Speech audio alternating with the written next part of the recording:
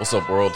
Welcome back to another episode of Just Grow It, the podcast. I'm your host, Big City Gardener, and today we are talking about soil testing. Now, I've mentioned it in many different episodes, but today we're going to go over why it's important and how to collect the best sample for a soil test. So first off, let's talk about why we need a soil test. Now, if you've listened before, you've heard me talk about how the health of our soil is directly related to how productive or how well anything grows. And it doesn't matter what we're growing, whether you're growing trees, fruits, vegetables, turf grass, ornamentals, it doesn't matter. How healthy your soil is will determine how well any of these things grow. Now, healthy or fertile soil is determined by things like the level of specific nutrients, the pH, and all things like the microbiology that we can't see, the fungi and the bacteria within the soil. And the only way for us to accurately know what's in our soil is to have it tested. Now, when I say tested, what I mean is you collect a sample and you send it out to a university.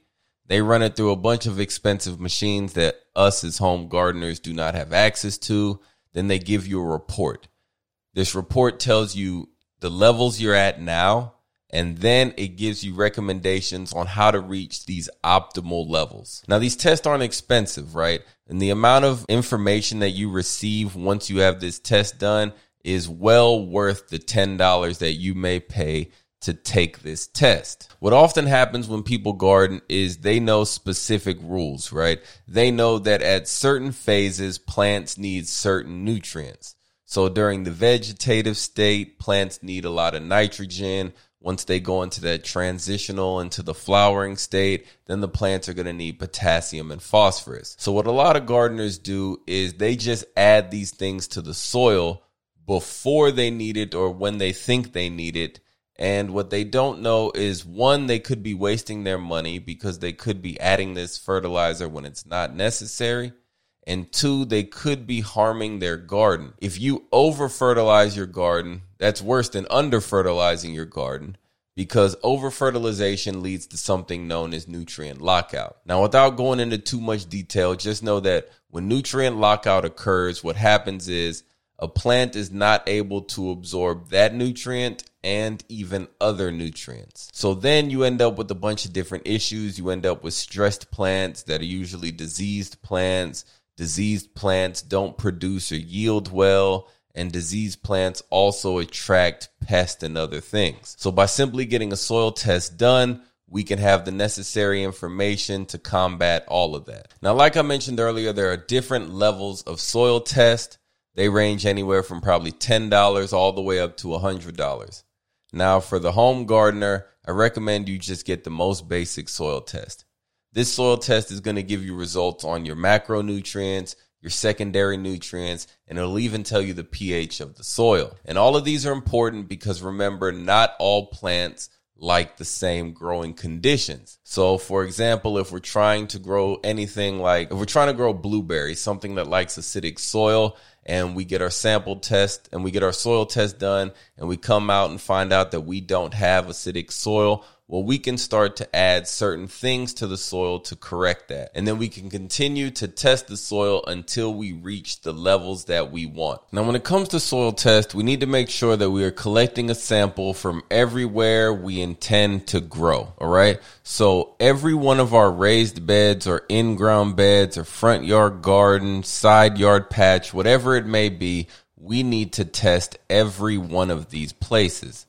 And these are what we call our sample areas. And the reason why we're testing every raised bed or every gardening area is because, things just vary from location to location. So rather than just assume that everything is the same or all of our beds are going to match, it's better to just test them all. Now, we need to make sure we're collecting the best sample possible. And how we do that is, step one, we remove the mulch, the grass, the leaves, anything off the top of the soil. So now we have a clear, clean bed. Now let's take, for example, a 4x4 raised bed. We're not just going to take one sample from the middle of the garden bed. No, we're going to take a sample from all around the bed, and then we're going to combine all of this soil into a bucket and then pull our soil test sample from there. That way we're getting a little bit of every area, and that gives us a better overview of what's really going on within our soil. So after we've cleared off the mulch, we're going to take a trowel and go about 6 inches down into the soil. Pull that soil out and throw it into a bucket.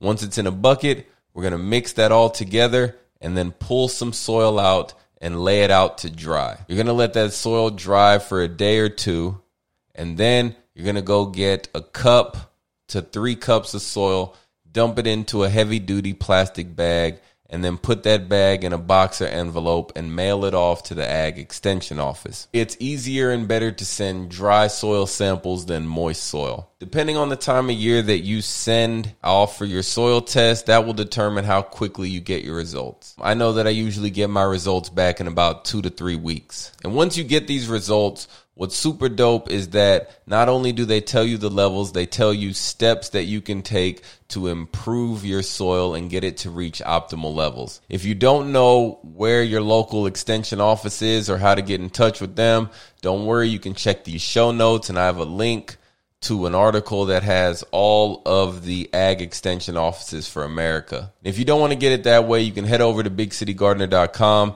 and just search soil test, and an article will pull up and a link will pull up.